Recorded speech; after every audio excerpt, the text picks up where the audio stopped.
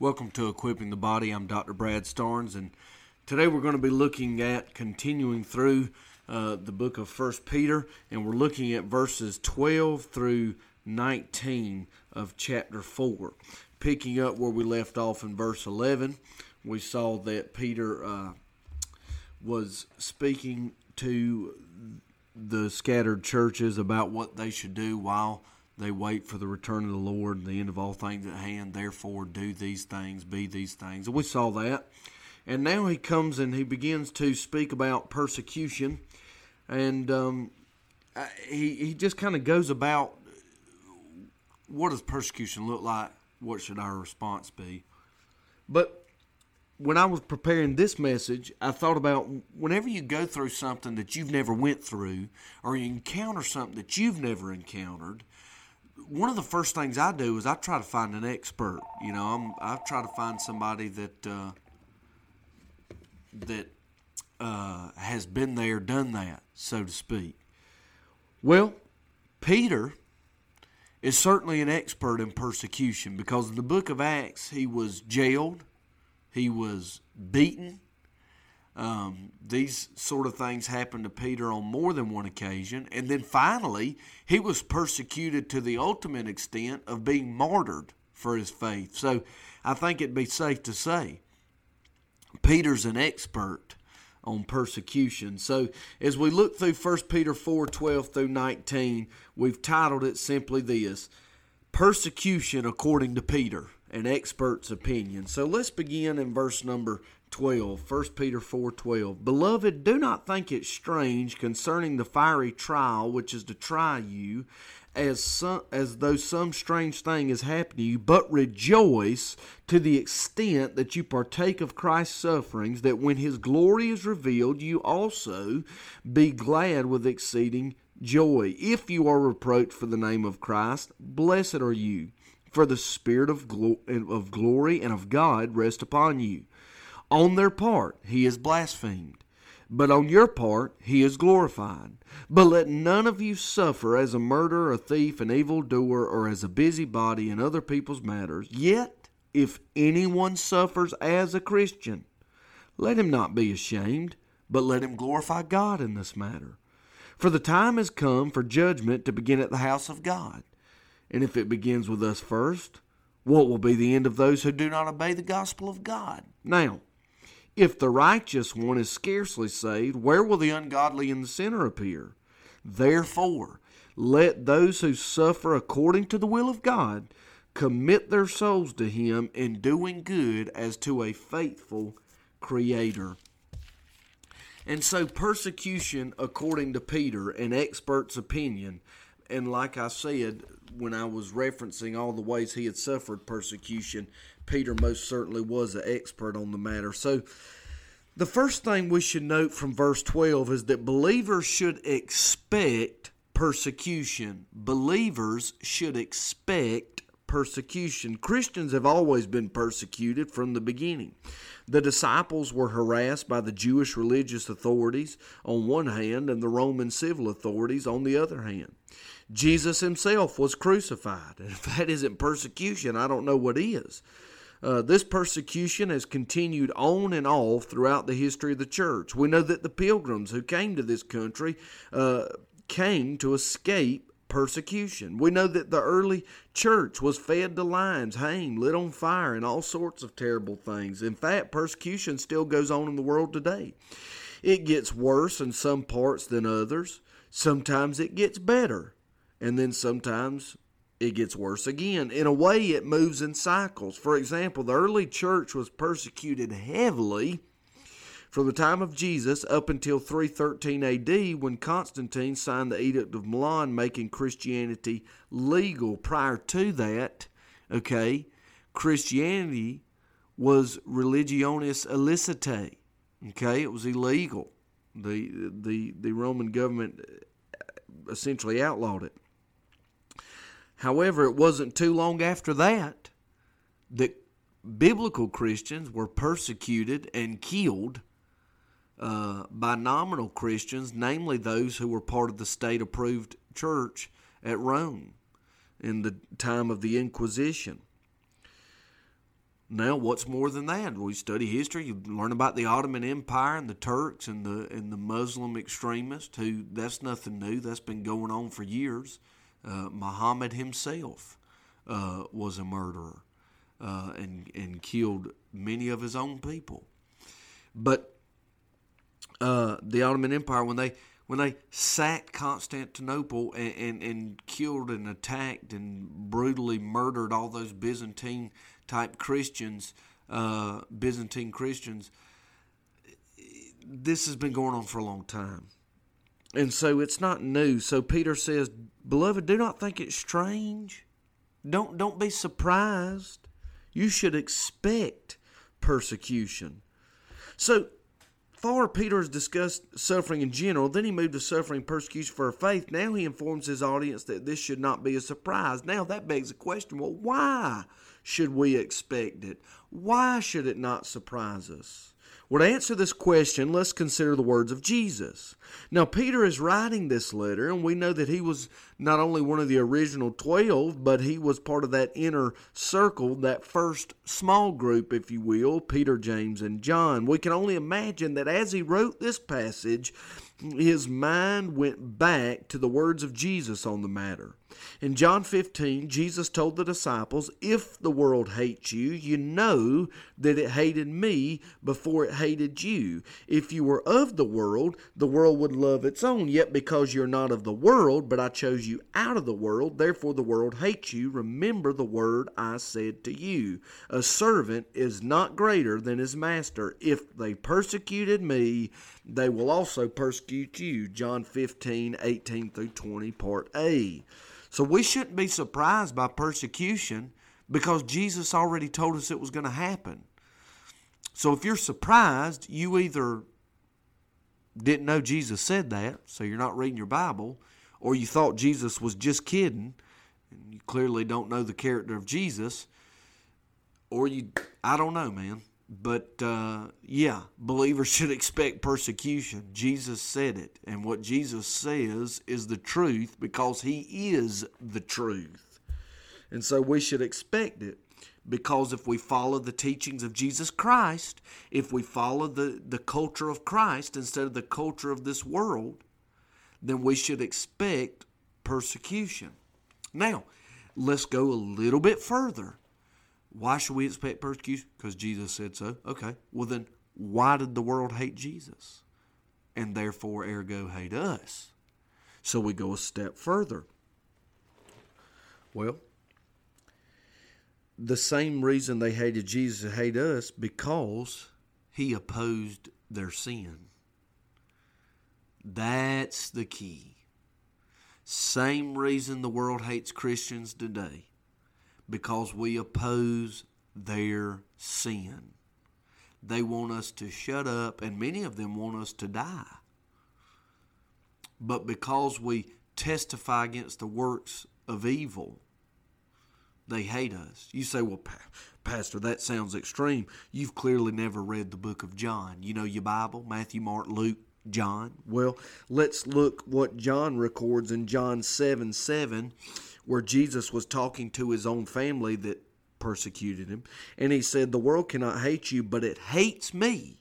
It hates me, Jesus said. Why? Because I testify of it that its works are evil. So when we stand against, say, LGBT, say abortion, say euthanasia, whatever, and the world hates us and calls us bigots and calls us backwards and all that, and at some points tries to lock us up, tries to take away our free speech, it's because they are convicted by our stand. The same reason the Pharisees wanted Jesus dead is because they were convicted by what he stood for and what he said. Well, I thought Jesus is love and just love everybody and do what you want to. You're not the Jesus of the Bible. He does love sinners. But let me tell you something right now. He hates their sin. And in a sense, themselves. He hates the hands of those who shed innocent blood. So, man, God hates evil. And that's That's the most tame way I can describe it. And when you live for God and you live in a way that contradicts the evil of this world, fully expect to be hated and to be persecuted. Let me give you a modern day example. The Bible teaches that marriage is between one man and one woman. Jesus himself said, "For this cause shall a man leave his family and he and his wife be joined together." So you remember, wasn't too long ago, the lady, when gay marriage was found in the Constitution, which is funny. I've read the Constitution. I haven't even seen the word marriage, so I'm still trying to figure that one out. But the lady refused to sign the marriage license, and she faced a penalty. I believe she lost her job. She counted the cost. She took a stand. Well, you say, Pastor, this is just some right-wing extremism. Nobody hates Christians. Oh, really? Since the overturn of Roe versus Wade, there have been over 100 documented cases of vandalism against Christian pregnancy centers and churches. Most often, this phrase, "God is dead," has been spray painted on them by Antifa and BLM rioters. Antifa, you know, the organization that President Biden says doesn't exist? They've taken credit for many of these cases. In fact, they have firebombed Christian pregnancy centers. You know why they hate us? Because we're against abortion. Because we look at abortion the way the Bible looks at it, sin. In other words, you could say it this way. You know why they hate us? Because we look at their sin the way Jesus looks at it, as sin. So believers should expect persecution. Secondly, believers should celebrate persecution because of the reward. Now that sounds nuts. I realize that, but look at verse 13 through 16. "But rejoice to the extent that you partake of Christ's sufferings, that when his glory is revealed, you may also be glad with exceeding joy. If you are reproached for the name of Christ, if you are persecuted because you're a Christian, then blessed are you, for the Spirit of glory and of God rest upon you. On their part, he's blasphemed, but on your part, he is glorified. But let none of you suffer as a murderer, thief, and evildoer, or busybody in other people's matters." In other words, it's not persecution if you suffer because you actually did something wrong. And then he goes on, "Yet if anyone suffers as a Christian, let him not be ashamed, but let him glorify." Let's celebrate God in this matter. Now, this seems a shocking statement for what possibly could be the reward of persecution. Well, the reward is twofold. Okay, first of all, persecution rewards believers in that it reveals the genuineness of their faith. Let me say it again. Persecution rewards believers in that it reveals the genuineness of their faith. Peter uses the term fire. Now, we know a fire in those days was often used to refine precious metals, and I know that extreme heat's used to do the same thing today, but back then it was much more primitive. But nonetheless, they would put things in really, really hot fire, and they would burn out the impurities, and their faith, as it were, would be more precious than gold, to quote from another book of the Bible. So persecution is that fire that purifies our faith. It is a test of our faith. Look, he said, which is to try you. You know what that word try means? To test you. To see is your faith genuine or is it baloney? William Barclay wrote something interesting on this, and I have to give you this quote. He said, "It was Peter's view that persecution is a test, and it is a test in a double sense." Watch this. This is deep, but it's good. Any man's devotion to any principle can be measured by his willingness to suffer and to sacrifice for it. Therefore, any kind of persecution is a test of a man's faith. Let me stop right here and explain what Barclay means. The fact that you're willing to suffer for Jesus means that you actually do believe in Jesus in the first place, that your faith is real. A faith that's not willing to be put to the test is not a real faith. That's part of that group that's going to look at Jesus and say, well, didn't we do this? And he's going to say, and I'm going to quote from the Campobello translation, he's going to say, get out of here, I ain't got a clue who you are. So Barclay, that's what he's saying. So that persecution test, and it reveals the genuineness of a man's faith. But it's a twofold test, because watch this. But it is equally true, I'm picking up this quote, that it is only the real Christian who will actually be persecuted. Because the Christian who compromises with the world, who plays down the difference between the Christian way and the world's way, boy, that sounds familiar, who accommodates himself to the world, boy, that sounds familiar, will certainly not be persecuted. In a double sense, persecution is the test of the reality of a man's faith. And that's from Barclay's Daily Bible Study series, page 307 in the 1 Peter and James book. So, again, persecution, there's a reward in it because it proves the genuineness of your faith, and it does that in two ways. Number one, if you're willing to be persecuted, that must mean you have genuine faith. Number two, only Christians who actually live the Christian way will be opposed by the world. The churches that we see out here putting rainbow flags in their front yard, they're not going to be persecuted. They're going to be accepted because they've become a friend to the world. The churches out here that are teaching people that killing your baby is health care, they don't have anything to fear from the world. They've got something to fear from God. Because the Bible's very clear about what Jesus thinks. As a matter of fact, go back and read the 7 churches in Revelation, in the opening chapters of the book of Revelation. That's right, it doesn't have S on the end of it. Go back and look. John gave one revelation, not revelations. And Jesus is pretty clear what he thinks of churches that give in to the world. Well, we're just being tolerant. Well, your tolerance is going to carry you to hell.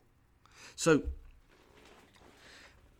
rejoice when you're persecuted, because number one, that means your faith's real because you're willing to be persecuted. Number two, it means that you're doing things the Jesus way because the world hates the Jesus way.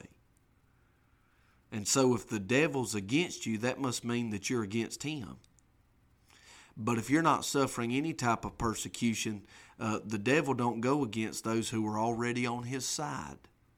And that's all I'm going to say about that. So, well, I can't. I've got to say more. Charles Spurgeon summed it best. A church that is at friends with the world, a church that is a friend of the world, is certainly an enemy to God. Now, you say, well, we get it two ways, that it's a reward to the genuineness of our faith, but you said that we should rejoice in its reward, that the reward itself is twofold. Well, I'm getting to the second fold. Peter continues, rejoice to the extent that you may partake of Christ's suffering, that when his glory is revealed, you may also be glad with exceeding joy. So the second fold of reward by persecution is in its ultimate result. It ultimately results in our glorification in heaven. Every person that is persecuted for the faith, thereby genuinely revealing they are of the faith, that they're just not a professor of the faith, but they're a possessor of the faith. They're going to be rewarded in heaven, lauded and applauded in heaven. They're going to receive honor from God in heaven. Rewards and crowns that do not fade in heaven. They're going to hear something to the effect of, you've been faithful over few things, now be ruler over many in heaven. So the reward's ultimately in its result. He said, so if anyone suffers as a Christian, let him not be ashamed, but glorify God. Why would you be ashamed? See, that's the problem. There's so many people that claim to be a Christian today, but they're ashamed of what the Bible says. They're ashamed of what Christ said because it's so offensive to the world. And so they want to give in. They want to become tolerant. Well, I've got news for you. You can go that route, but I want to give you a warning straight from the mouth of Jesus Christ.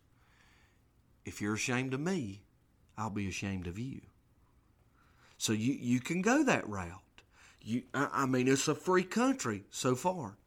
If you want to be of that route that just does things the world's way, and gives into the world and all, that's fine. But I'm just telling you, when the piper comes to be paid, you're going to be left holding the bag. And so we see that that is that, as we say. Now, finally, not only should believers expect persecution, not only should they celebrate persecution because of its reward, but finally, they should trust God in persecution. Because one of the other temptations for somebody being persecuted is to say, well, boy, God don't care about us. He ain't going to take care of us. He's forgotten all about us. But ladies and gentlemen, understand that persecution ultimately is allowed by God and it's part of His will.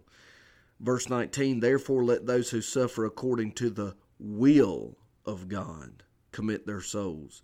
Now, he says, for the time has come, I'm backing up to verse 17, for judgment to begin at the house of God. If it begins with us first, what will be the end of those who do not obey the gospel? Now, if the righteous one is scarcely saved, where will the ungodly and sinner appear? Therefore, let those who suffer according to the will of God commit their souls to Him in doing good as to a faithful Creator. So ultimately, persecution is God's will. We can trust Him, and He's using it to judge the church. This word judgment here in context doesn't mean He's coming in to condemn the house of God, but to evaluate the house of God in order to separate true believers from false believers. Did you know there's such thing as false Christians? In fact, Jesus warned about them. They're going to come to Him and say, didn't I do this? Didn't I do that? I can hear them now. Didn't I go to church? Well, I believed in God. I wasn't an atheist. I tried to be a good boy. I tried to be a good girl. And Jesus is going to say, I don't have a clue who you are. But one of the quickest ways to run out false Christians? Persecution. Because those who don't endure and leave out from us, as 1 John says, were never of us. It's not that they got saved and lost it. They were never saved to start with. When the heat gets turned up and they jump out of the pot, if you will, they were never in the pot. Might as well. You say, that's really tough for you to say. I'm just telling you what the Bible teaches. Our evaluation is their condemnation. Judgment to begin at the house of God. It's got to begin with us to evaluate the sheep from the goats. And you say, well, I just don't believe it. Well, let me back up and quote Jesus again. You know Jesus, right? The Son of God. Jesus said that talks about the wheat. Now that's true believers, right? The good stuff, the wheat, will come up with the tares. That's the weeds.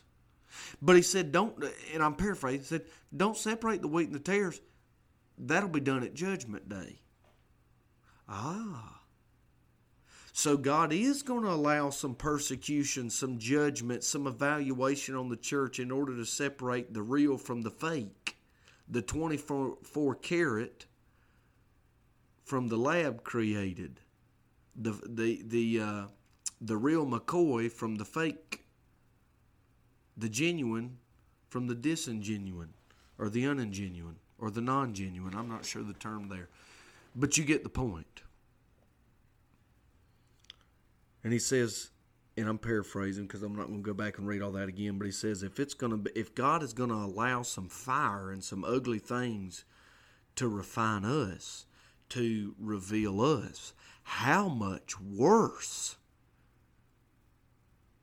is the fate of the unbeliever going to be? If God will allow His church to suffer, but for a moment, temporary, boy, He must really going to be dumping it out on the unbelievers. That's what Peter's saying. He said, man, if the righteous is scarcely saved, what's going to happen to the ungodly and the sinner? Well, we know Revelation 20:15, for the Bible tells us that whosoever's name is not found written in the book of life will be cast in the fire. We may be refined by fire, and that's not a cupcake, but unbelievers are going to be condemned by fire. We're going to be evaluated by fire in the sense of persecution in this life, but they're going to be condemned by fire in the sense of eternal damnation in the pits of hell. But nevertheless, the sheep will be separated from the goats. Make no mistake about it. You can fool me. I can't walk into my church or any other church and tell you who's saved and who ain't saved. I'm not going to do that. I've got my opinions. I can go by what I see, and we do know the Bible tells us to examine fruit, and so, but as far as knowing for a certain fact, only God can do that. And let me tell you something. He does know, and He's going to do something about it one day. So, in conclusion, we see that according to Peter, an expert, persecution is ultimately part of God's plan to separate, to refine, to purify His church by separating those who possess faith from those who only profess faith. And the best way to do that is persecution. So how do you respond to persecution? Do you compromise like Pilate did and give in to the crowd and choose the crowd over Christ? Or do you endure as Peter did, as so many others did? Does Jesus mean enough to you that you're willing to suffer? If you were accused of being a Christian, would there be enough evidence to convict you? This has been the expert opinion from Peter, the apostle of persecution.